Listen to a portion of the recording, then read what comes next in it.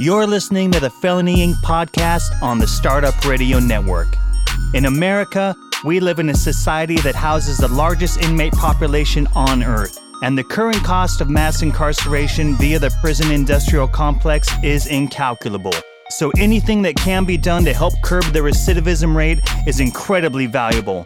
That's what we attempt to do, one show at a time and one guest at a time.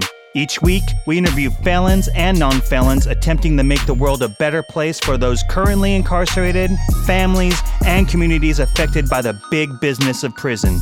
Felony Inc. podcast airs every Friday morning at 10 a.m. Pacific Time.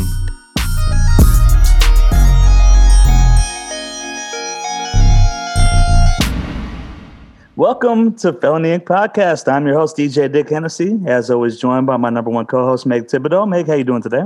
Well, I'm pretty great, Dick. You know why? Why is that? It's your birthday. Yes. Hey. One of the best days of the year. We get to celebrate you. And I'm pretty psyched to be here with you. And we get to celebrate by doing pretty kick-ass work with a really cool guest today.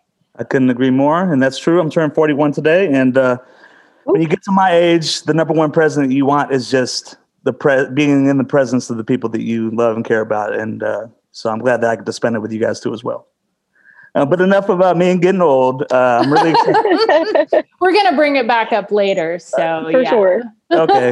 Yeah, I'll be hearing about it a lot today, I'm sure. But really excited about the guest today that we have. We have none other than Aimee Wissman, who is the founder of Returning Artists Guild. She also is a visual artist, a filmmaker, a curator, an organizer, an advocate, and a public speaker. You can check out her work at amywissman.myportfolio.com. Aimee, how are you doing today? I'm doing really well. Happy birthday, old man. Thank you very much. Just taking it one day at a time. Aimee, first-time guest of the show. Typically, how we do first-time guests, we like to get a little bit to kind of get to know your upbringing, what kind of led you on the path that you're on today. Take as much time as you need to describe that, and feel free to elaborate as much as you want. Okay. So my name is Aimee Wissman. I am originally from Ohio, and I currently live in Columbus. Pretty much grew up in the Cincinnati area. I had a lot of instability in my childhood in terms of just like moving around a lot. My mom remarried. There was just kind of some things, and I developed, I think, a lot of like insecurities as a teenager. And so around the age of 16, I kind of was like experimenting with drugs and got involved with heroin and didn't really look back for like 10 years. So in that span, I did manage to graduate high school and got some college under my belt. But for the most part, I was pretty much just like using and moving around and getting into really bad relationships. And so that kind of just like that spiral of addiction just like continued on for many years. And I tried to like access treatment. But at the time there wasn't really a lot of treatment available, and I didn't have insurance, and there definitely was not treatment if you didn't have insurance. So that's kind of like the theme of my short film that I made while I was incarcerated. And I think really wait. Did you actually make a short film while you were incarcerated? I actually made a short film while I was incarcerated. Okay. Yes. We can come back to that or talk about that now, but don't breeze over that one. That's cool. Yeah. Okay. Not breezing over it. I think it just was like such a hard time for me to really grapple with the fact that like I wanted to do something differently, but like there was just nothing available. And I was pregnant, and it just kind of like was a rough ride in that last year before I was incarcerated. And so I made a lot of attempts to kind of get back on the right track, but to no avail. And then I was incarcerated. You know, I like to talk a little bit about that, just to point out the fact that I was incarcerated for a burglary and a robbery charge. And both of those were considered violent crimes. And so I always like to plug that the majority of people that I was incarcerated with were incarcerated for quote drugs, but were actually there on a violent crime. And so a lot of the reform initiatives have not really impacted mass incarceration because they've been dealing with, crimes that were already sort of receiving low sentences, like a possession charge or something like that. So there's been some movement, like in Ohio, to sort of like, stop sending people to prison for drug crime, but they've never addressed violent crime. And I think that's why it's not really touched the numbers at all. Is that enough background? Yeah. So tell me about your, well, first, did you have your baby before, or were you pregnant when you got incarcerated? Yeah. So I had my daughter about a year before I was sent to prison. And in that year, I was involved in like a number of attempts, I guess, at sobriety and attempts to sort of like stay out of jail.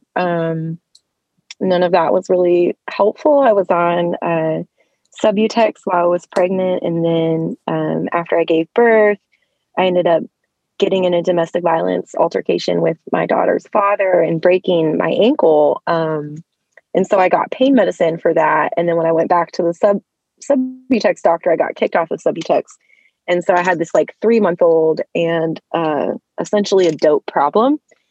And so I got back on drugs, or back on heroin specifically. And then, that just didn't really serve me very well. I wasn't able to stay out of jail, and I wasn't able to like get out of that relationship. I wasn't able to keep a job. And so I just kind of, in a lot of ways, gave up. And I think that prison was kind of like this ultimate giving up moment for me. In a lot of ways, it was really like I no longer could try, and I just didn't have the ability to help myself. And I was very much at the mercy of the system. And so when I committed my crime, because my co-defendant had been involved in robberies before, my sentence was based like loosely off of hers. And so I got an 8-year sentence, and I had a 1-year-old, and I just like went away. And it just like that, I think for me, that kind of pain was sort of like the beginning of change, because I had literally exhausted myself trying to avoid this outcome, and the outcome happened anyway. And I had this like brand new baby, and I was sent to maximum security prison. So I was on like a 21-hour lockdown for the first 2 years. And just kind of like really in just a tremendous amount of pain. And I think that that was a jumping off place for me to kind of start doing some things differently, or thinking about things differently. I feel that so deeply. I had a 1-year-old when I was locked up too. It's really a kind of pain that's really difficult to describe, for sure. You can't tell people how hurtful it is. And, I wasn't really, it really was a real amputation. Yeah. And then so I served 5 years. And then when I was released, the relationship that I had hoped for or anticipated didn't happen.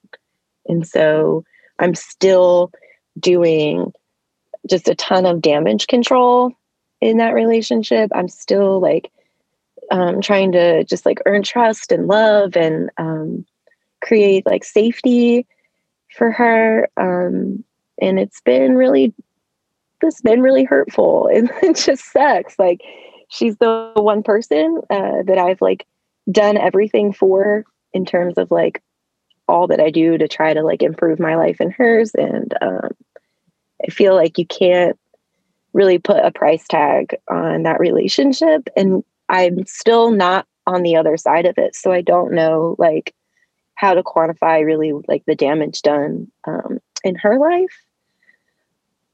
It's amazing how, it's just not, it cannot be overstated or stated enough how much incarceration impacts children and families. It really can't. Tell us more about the short film you made in prison, how even you got the opportunity to make a film while you were there. I should probably back up a little bit. So when I first kind of started doing artwork, it was because I was in that maximum lockdown situation. And I was really looking for ways, I think, to like connect with my daughter. So I began like making her all kinds of stuff, cards, t-shirts, jewelry, whatever I could source to send her gifts. And in the process of doing that, I started kind of realizing that like I was pretty good at art, and that other people wanted to like join and participate. So I created an art therapy program, and by the time I left prison, there were 9 facilitators running that program. We did 3 weekly classes, different mindset or different kind of syllabus for each class. And so in the process of like pushing through administration and like trying to find allies and build that program, I met a woman named Tyra Patterson, who I was incarcerated with at the time, who has since been granted clemency. But at the time, there was a filmmaker named Shinoya Chukwu who was interviewing Tyra because she was working on a film called Clemency, which actually won Sundance, I believe, in 2019. Maybe it was 18, but it was Best Picture Sundance. Clemency is a great film. I would suggest it to anyone. But in her process of doing research, she came to DCI and initially was just going to maybe do a one-off kind of talk to us and have us work on one film together. And then I think through the process of meeting the women that wrote short stories, she realized very quickly that we would all have to make our own films. And so there were 5 of us in the project, and I made a short film, and my co-founder of the Returning Artists Guild also made a short film. And those films have shown nationally. They're also going to be screening at MoMA this year. So we still do a little bit with the films. She still is making films. So my co-founder right now is in the process of doing 3 short films at once. A little hectic for her, but that opportunity was really incredible. I mean, I think it did so much to humanize our stories. It did so much work in terms of people starting to think maybe a little bit more deeply about why people go to prison, and specifically women. And it was really where I began to sort of develop this narrative of the first prison. And I talk about that a lot when I do public speaking. And it's just to say that there were many prisons that I was in long before I was incarcerated. And so I had to kind of like move through those prisons before I could actually sort of be released from the physical one. And I think that that opportunity kind of dignified me in a way in my story, and it gave me this sense of importance, and it kind of started planting that seed for me in terms of like doing the work of reshaping the narrative. Like we have to change the mindset of everyone in prison is like some kind of murderer, serial killer, like axe man, rapist, like crazy crime, and that's just not the case. And so those films were great. Art therapy was great. I learned a lot about just like advocating for myself and what it takes to push a program through, and what the challenges or the needs of these women that I was with are, and how I could reflect that and grow with them. It made me like learn how to teach. I mean, I just learned so much and developed so many skills that translated into reentry really sort of effortlessly. Yeah, it's incredible. I mean, so you wrote and directed the film For They Know Not, which was part of the Pens to Pictures project. Can you talk a little bit about the Pens to Pictures project? Yeah, so Chinoya was the writer-director that spearheaded that project. And essentially what we did, it was really cool. So we wrote short stories. She took us through the process of like changing those short stories into short scripts and like director script breakdowns. And then once we got to that point, we were assigned a co-director from the local film school, which was Wright State. And so with the co-director, we watched audition footage and picked actors. We picked locations through photos. We were able to work with most of our actors. They were able to come inside the prison, and we were able to kind of direct them through rehearsals. And then our co-directors and Shinoya shot the films on location outside of the prisons. And then we went through post. We edited the films.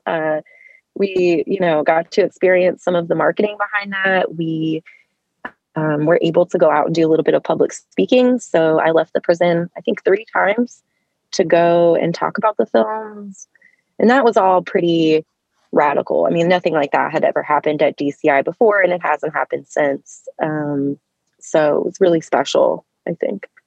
Yeah, that's mind-boggling that was even reality. Honestly. They weren't happy. The prison wasn't happy about it. But fortunately, administrators on a higher level than the prison we were in, fortunately or unfortunately, saw it as a moment to get some better publicity than what they had going on. And so I think because it really put a shine on DRC, we were kind of allowed some extra privileges.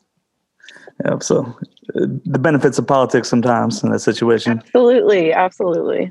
One of the questions I have for you was, I read in an earlier interview you did that you had, before you went to prison, you had an idea, you thought you had an idea of what it was going to be like, what prison was like. And when you actually went there and found yourself in prison, it was completely, you felt like you were completely wrong about your assumptions of prison. I was just, out of curiosity, how were you wrong? But like, what did you think about it was going to be like? And then when you got there, how are you just like? I think I'm similar to everyone else, right? In that I've seen a lot of prison movies over the years. And I also have a brother who's doing life. Oh, wow. And so I've been visiting him since I was like 15. And he was in a men's max in Ohio that's sort of notorious for many years. And so my experiences visiting him and just like the tension, the sort of sexual overtone was a little nerve-wracking. And so like, I guess I had the idea, like most people, that like prison was a place where you're probably going to get raped. You're going to have to fight. You're going to just like have all of these disadvantages, and you're going to be surrounded by all of these people that are like really bad. And then I got to prison, and despite the fact that I was in the max, for women, what I realized is that I was really just surrounded by a bunch of people who were like me. So women that had been in, really traumatic domestic violence relationships, women that had drug problems, women that, just had made choices based on, their circumstances. But I was, I think, really relieved to realize that like, oh, there's grandmas who knit in prison, and there's like women who will cook for me when I'm sick, and people who are going to look out for me and make sure that I'm okay. And there's certainly like, violence and things of that nature there, but it wasn't the majority of my experience. It just was a fraction of the experience. And so I think really I had to reshape in my own mind who's in prison and why they're there. That's powerful work. It's really powerful work. It turns out there is not actually a subhuman species of criminal that we put in prison to protect society. Prison is actually full of a lot of folks that really are good people trying their best. And like you said, have made choices based on their circumstances. And that's really, I think it's really something that we need to keep uplifting and keep telling people, so that people understand that it's primarily folks trying really hard to be good people. Yeah, absolutely. I mean, I think prison for me, I realized a few things there. One, we do too much blaming of poor people for the conditions of poverty. And, also that I think, so I made our logo for the Returning Artist Guild is a little guy named Gomi, and he is the god of mass incarceration. And what I think about mass incarceration is really, it's kind of an ancient idea in a way. It's very much a place where society kind of gets rid of its unwanteds. And maybe in some way people feel safer, or we feel protected, or even atoned, like we've washed our hands of these people. But in fact, we've not disappeared them, right? Like they still exist, and many of us will return to society. And so, to be swallowed in a system and then spit out is really traumatic. It's hard to come back from. And I think depending on the place where you started, you might not be able to. You just might not be able to really recover. And so I feel like I've had a lot of advantages in terms of reentry because I had somewhat of a support system built in. My daughter was with my mom. I knew she was safe. I had, people to call or family and things like that. But so many of the women that I was with did not. They had none of those things. And, they're released into communities that can't support them. And so it's like you take a set of folks who have limited opportunities, possibilities, and skill sets to begin with. And then the process of going through prison actually makes it even harder. It's real compound trauma. So then you release these people that actually have even less skill sets now. The process of having to learn how to survive in prison is a whole skill set that's not useful on the outside. And it's sort of in the way that trauma does, it takes over other things you know how to do in life. So you come out sort of less equipped and with more PTSD and stigma. So it's a whole trip. The collateral damage, just doesn't stop. I think I was most foolish for thinking while I was doing my time that I was like serving my sentence, I really thought that for a long time. And then I was released and I was like, oh no, it's just beginning. Now you owe everyone an explanation of your whole life, and you can't get a job and you can't find a place to rent. And you're going to be like scorned at the PTA, or any positive thing you try to do is going to be incredibly awkward. And then I didn't have the skill sets. I didn't know how to talk about where I'd been for 5 years. And I didn't know really like how much information I was supposed to be giving people all of the time. And I just felt really, I think, kind of like isolated in my experience, despite the fact that I had people around me and even a brother that was doing life. I mean, I wasn't like unaware of prisons ever. But in terms of what reentry would be like, I was just totally unprepared. And I think I've done okay. But that's, I think that's one of the main reasons I created the Returning Artist Guild, was that I needed, to continue making art. Like that was obvious to me. B, I realized that my art is stronger in conversation with art like it.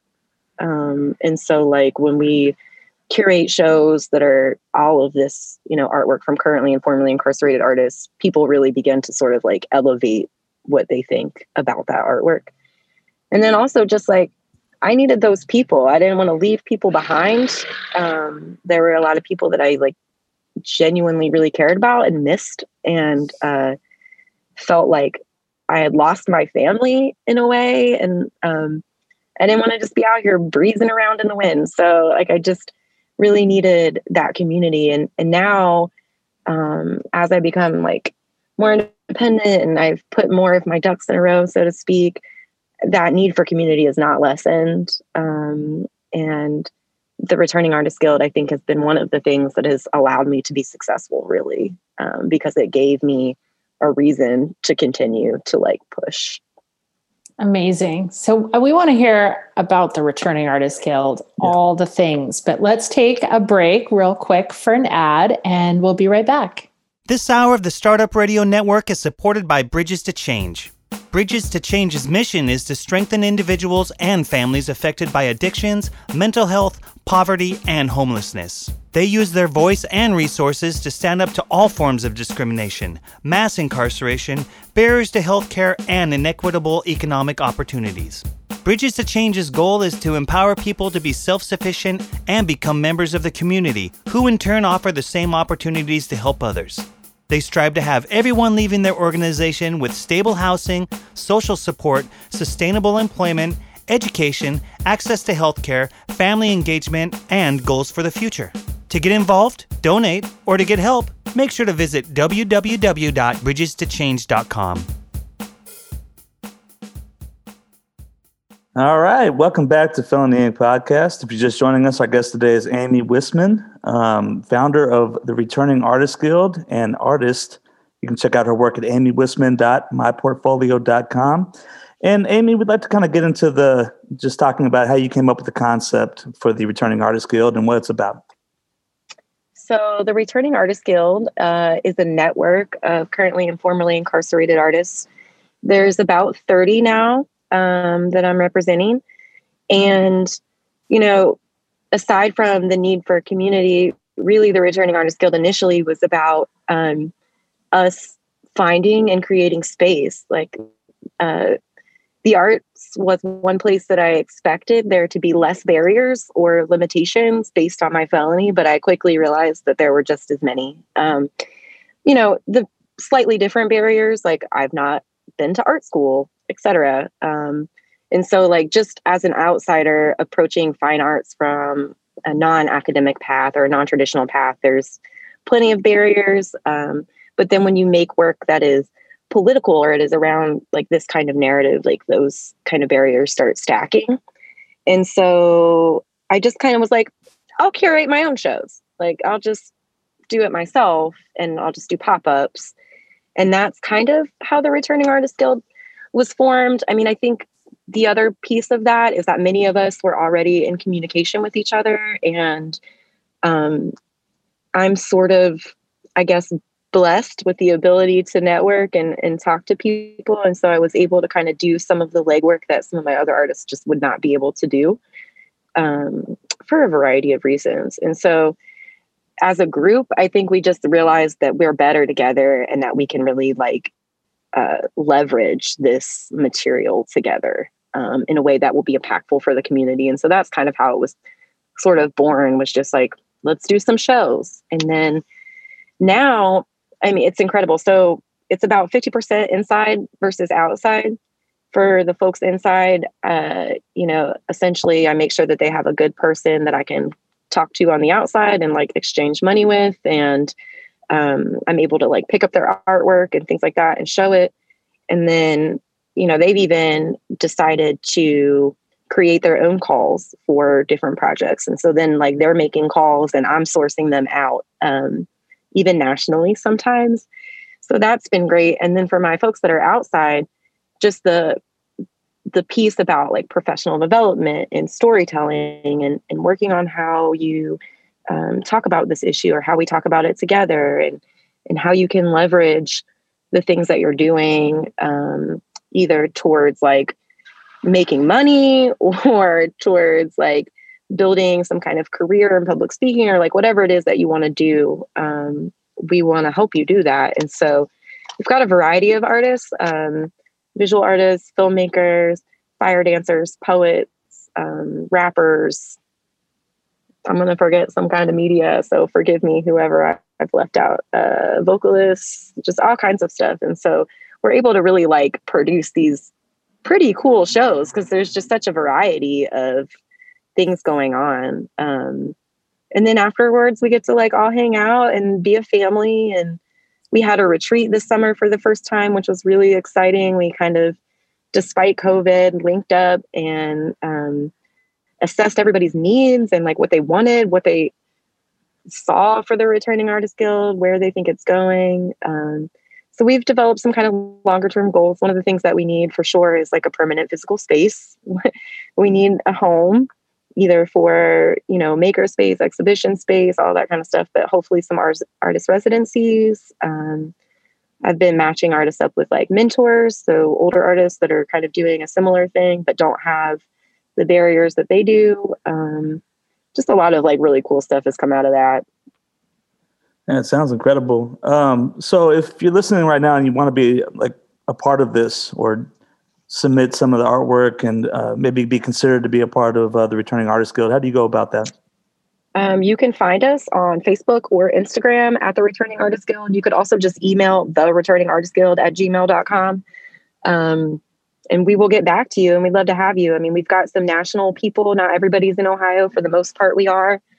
And, you know, if it makes sense to partner, we'll partner with organizations. We're totally invested in trying to work within the community. We're not scorning the community, despite the fact that they may not embrace us. We really want to partner and kind of work towards change.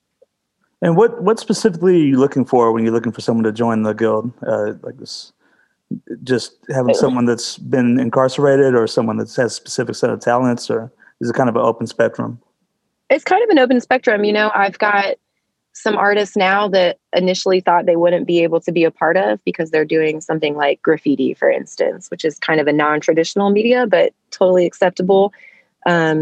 We've got some other formerly incarcerated folks who just come to our events and help us manage like merch and sales and like set up teardown. So not everybody in the Returning Artists Guild is quote unquote an artist.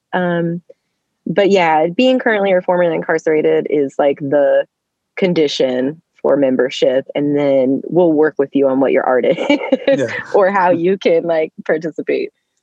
That's great. There's got to be some places where, besides prison, where having committed a crime is what you have to do to become a member. Look that up, you know, but there's got to be a few places where you get a privilege for it. It's so great. And some of like the conversations or just like the fun that we have outside of that has been like really great. I mean, there's just so much, I think, depth to our shared experience that we can't like share with everyone. And so it feels really good to be surrounded by people who get you, who are going to get your weird joke about, you know, a sack lunch or whatever. And it's just been really special, I think, to be amongst peers and to feel valued and to feel like this is a place where like we don't need to hear like your background. Like we already know it. And so there's no judgment and there's no limitation, right? Like no one cares. And so you can just move on to focusing on what it is that you need to do or what you need from us or how we can help you. Everyone's on the same page. And speaking of that, this is kind of the big deal, the big news right now I wanted to bring up.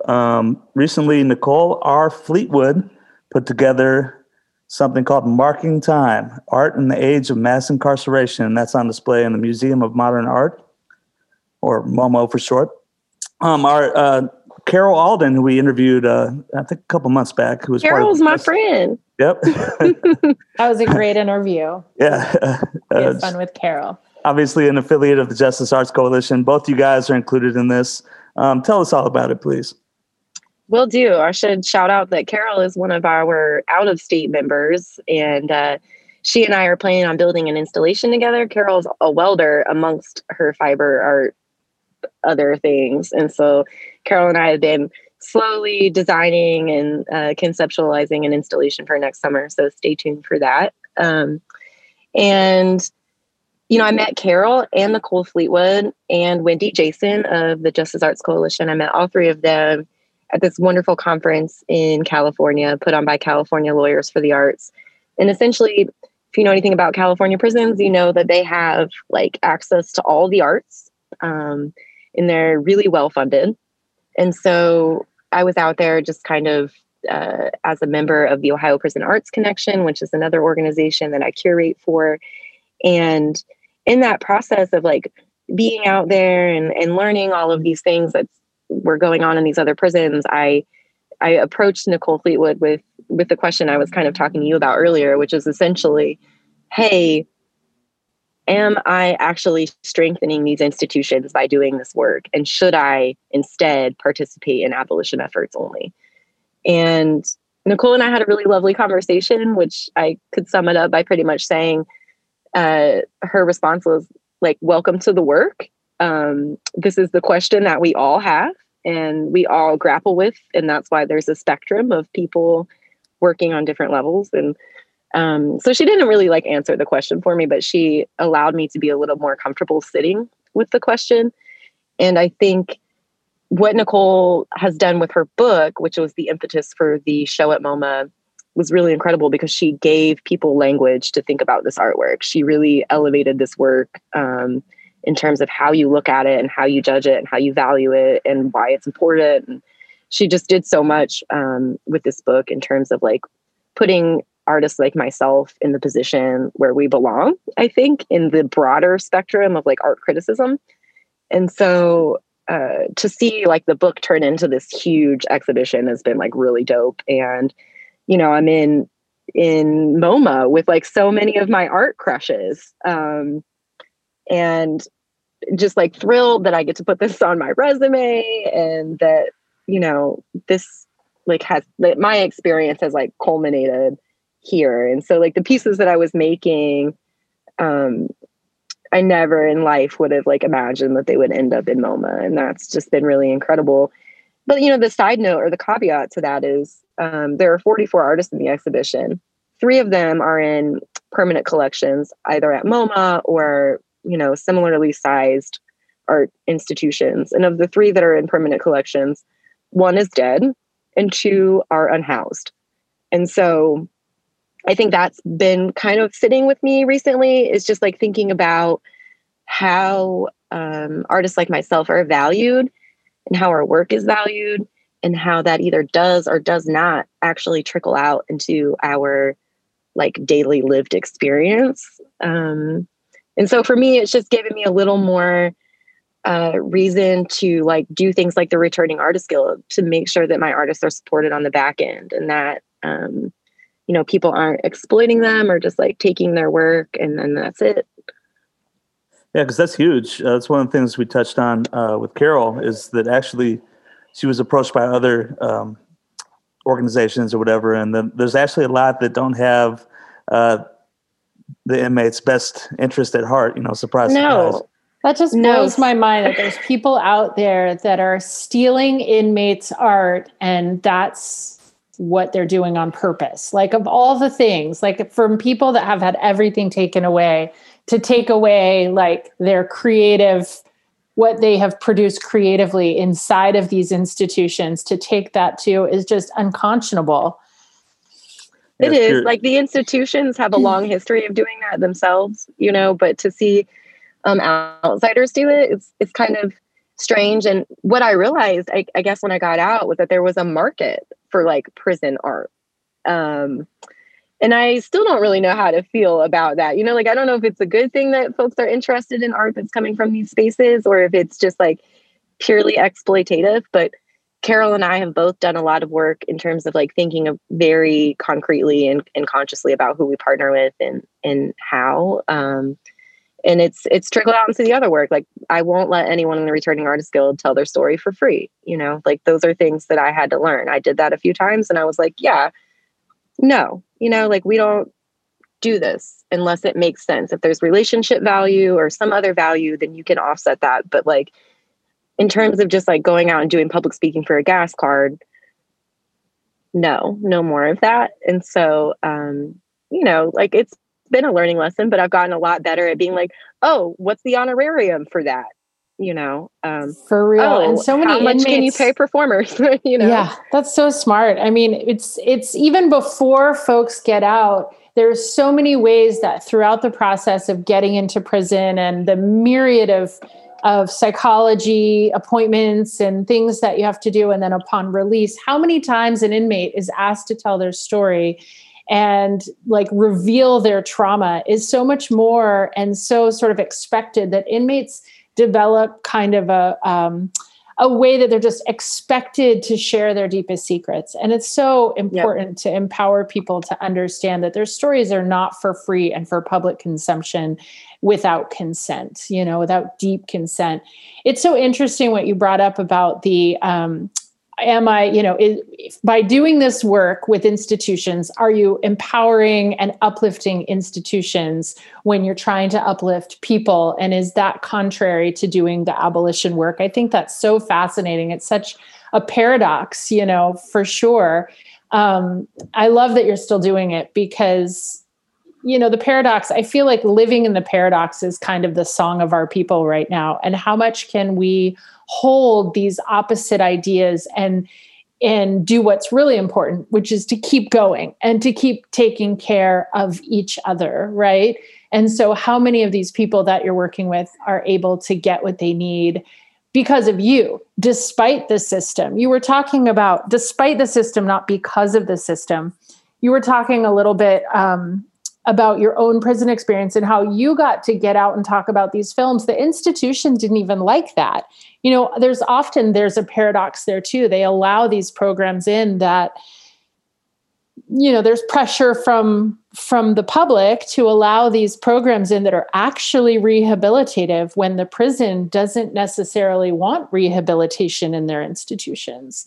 So, it's always walking a really weird line in this arena. And it's just I think it's really, really valuable that you're doing this work. I think so. But you're probably able to see, really, and I'll ask, tell us about what you see in terms of, impact. How do you feel that you're being impactful, and what kind of any stories that you have related to that? It's a big question. And I can say this. I did a Google search on myself this morning, and in the last 2 years, it's improved tenfold. So I think that just by nature of like my mugshot panel not being like the first 10 things that pop up when you Google search me is really exciting, just like personally in my own sphere of influence. And, I have a little bit of like an axe to grind, I suppose, with a lot of people that do public speaking around prisons. Like, I can't stand to hear someone say prison saved my life. And I've heard it like so many times, and you'll never catch me saying that. I'll say that it provided space and time, and that was it. It provided space and time, and limited, extremely limited space, and very uncomfortable time at that. But, I was able to use that to my own benefit, I think, for a lot of reasons. One, I had a good education, so I had the ability to like read and learn and teach myself things. And I knew enough about how to make change that I was able to like figure out how to make change. But, none of those things were offered to me. Like, those were things that I did. And I think that that's a real big misconception, is that the expectation in the public is that prisons are sites of rehabilitation, but the reality is that they are not. And that very little programming is provided. And even if you had all of the programs, having programs in the context of a prison isn't all that helpful. Like, I don't know how many college students would be successful if we threw them all in a prison their first year, and said, okay, you can go to college, but you got to do it here. So I think one of the things that I've seen the Returning Artists Guild at least do here locally is definitely humanize who we are. I'm constantly surprised by how many people still tell me that I don't look like I've been to prison. And I don't know if that's like a racial conception, or if that's like an IQ thing because I'm, speak pretty well, or I don't really know. And I don't know how to unpack that all the time. And so, yeah, that's one of the things, is just like, well, I do look like I've been to prison though. Like, it's all over me. It's in every explanation that I've had to give in the last 2 years. It's a major part of my life on a daily basis, even now. And so, like, certainly I think I've changed a little bit of the face of incarceration and a little bit of the why. But more of that work needs to be done. Even one of my more, I think, interesting gigs is that I work with a group called Prosecutor Impact. And they essentially are working on training prosecutors in empathy. Wow. Were that a possibility? And so, like at least in that sphere, I know that I've made an impact because I've seen the response, right, of prosecutors to me and to hearing all of the backstory. And what I always like to point out is that all of that backstory was in a pre-sentence investigation, right? Like all of that information was on paper somewhere, but no one paid attention. And so I think the main thing really is just like continuing to try to put myself in positions where maybe I'm a little uncomfortable, but that it like evolves towards this notion of like justice and greater good. Yeah, the stuff that you're the most uncomfortable in is kind of where you attain the most growth, in my opinion. Yes. Yeah. They're mutually exclusive or inclusive. And also about looking like you've been to prison. We all look like we've been to prison. I feel like that question just comes from a great place of ignorance because we don't have tattooed tears or, whatever people expect is what happens. I'm like, oh, okay. I don't look like I've been to prison. Well, I sure feel like it. Yeah, it's just nonsense. I've been checking out your art. I just wanted to kind of transition to that real quick. Okay. This morning, I did a screenshot and I sent it to Meg. You're the good cop when pigs fly piece. Can you talk a little bit about your medium for that and what the motivation was? Yeah, so that is actually part of a 3-part series They were archetypes and street gods. That's how I referred to them. And they were all based on animal idioms. So the first one in the series is the middleman. He's a wolf in sheep's clothing. And he represents, I think, both like a dope boy, kind of like used car salesman kind of guy, and a parole officer, and sort of like stands in the middle as a gatekeeper. The second piece is the returning citizen, a fish out of water. And it's just that. It's a huge fish and it's like got a kind of crazy crown and it's properly baited with a hook. And I think for me, it just was like this feeling of release, what it was supposed to be and what it actually was. And then the third figure is the good cop when pigs fly. I chose When Pigs Fly because I don't believe a good cop exists. I believe all cops are complicit in a bad system. And if there were good cops, they're not making change fast enough. So I'm just not interested in that narrative. And When Pigs Fly, I think, is kind of a very Ohio thing. It's a very Cincinnati thing. There's flying pigs all over Cincinnati. It's just like one of those goofy local things. And I just had to use it. And, I'm hopeful for reform and for change and for shifting funds around. But like ultimately, I'm very much of the opinion that, the police are not doing the job that we designed them to do. And that if we don't redesign that job, we're all complicit in a bad system at this point. Yeah, I couldn't agree more.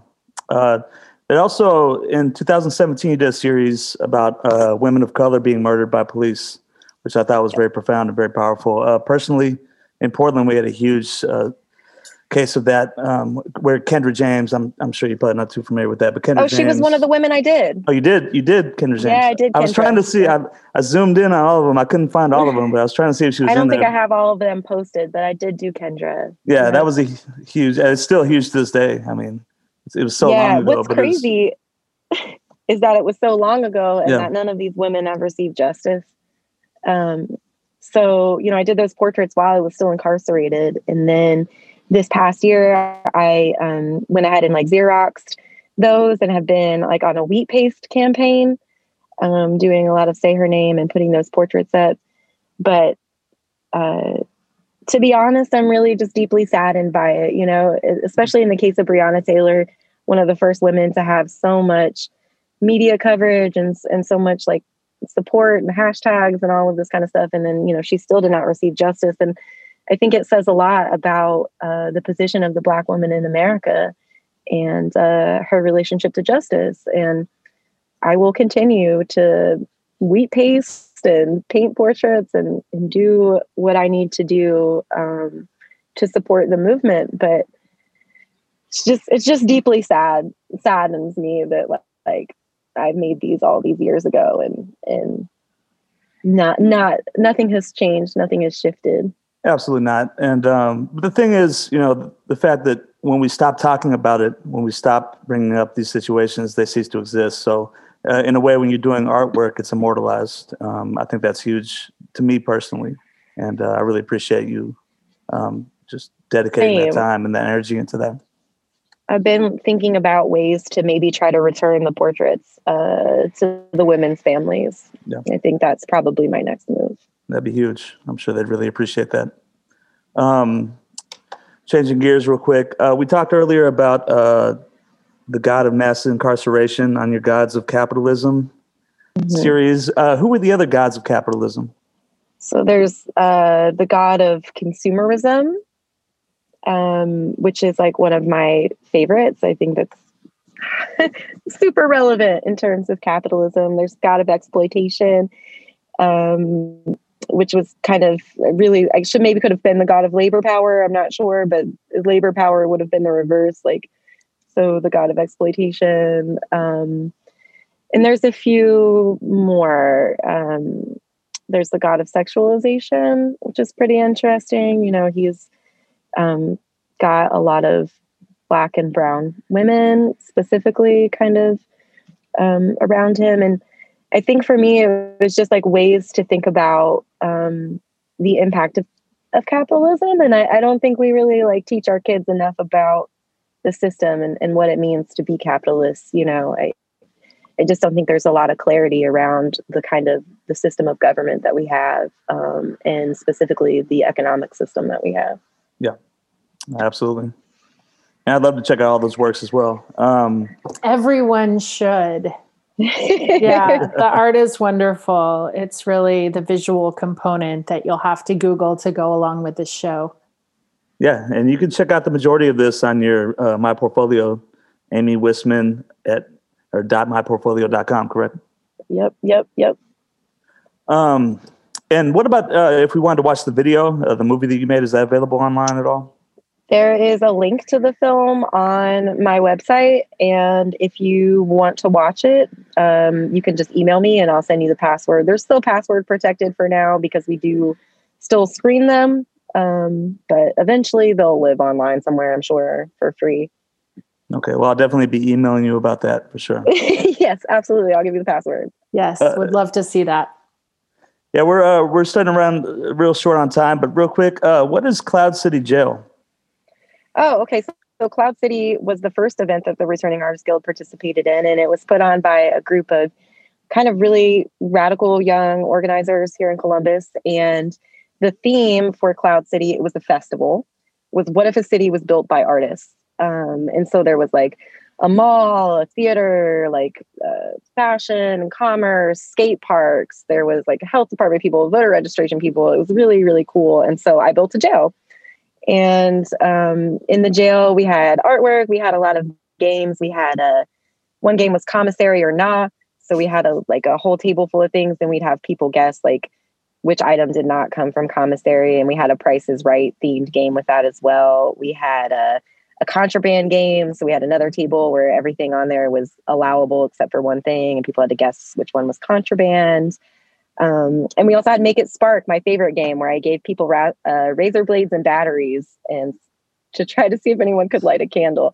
And that was probably the most fun I think I've had at an event, just watching people try to figure this out. And then the folks that got it right away, you'd be like, where'd you learn that? I wish I could have seen that for sure. It was fun. Hopefully, it was really fun. Hopefully you can bring it back sometime or resurrect it after COVID's all taken care of. Aimee, I can't thank you enough.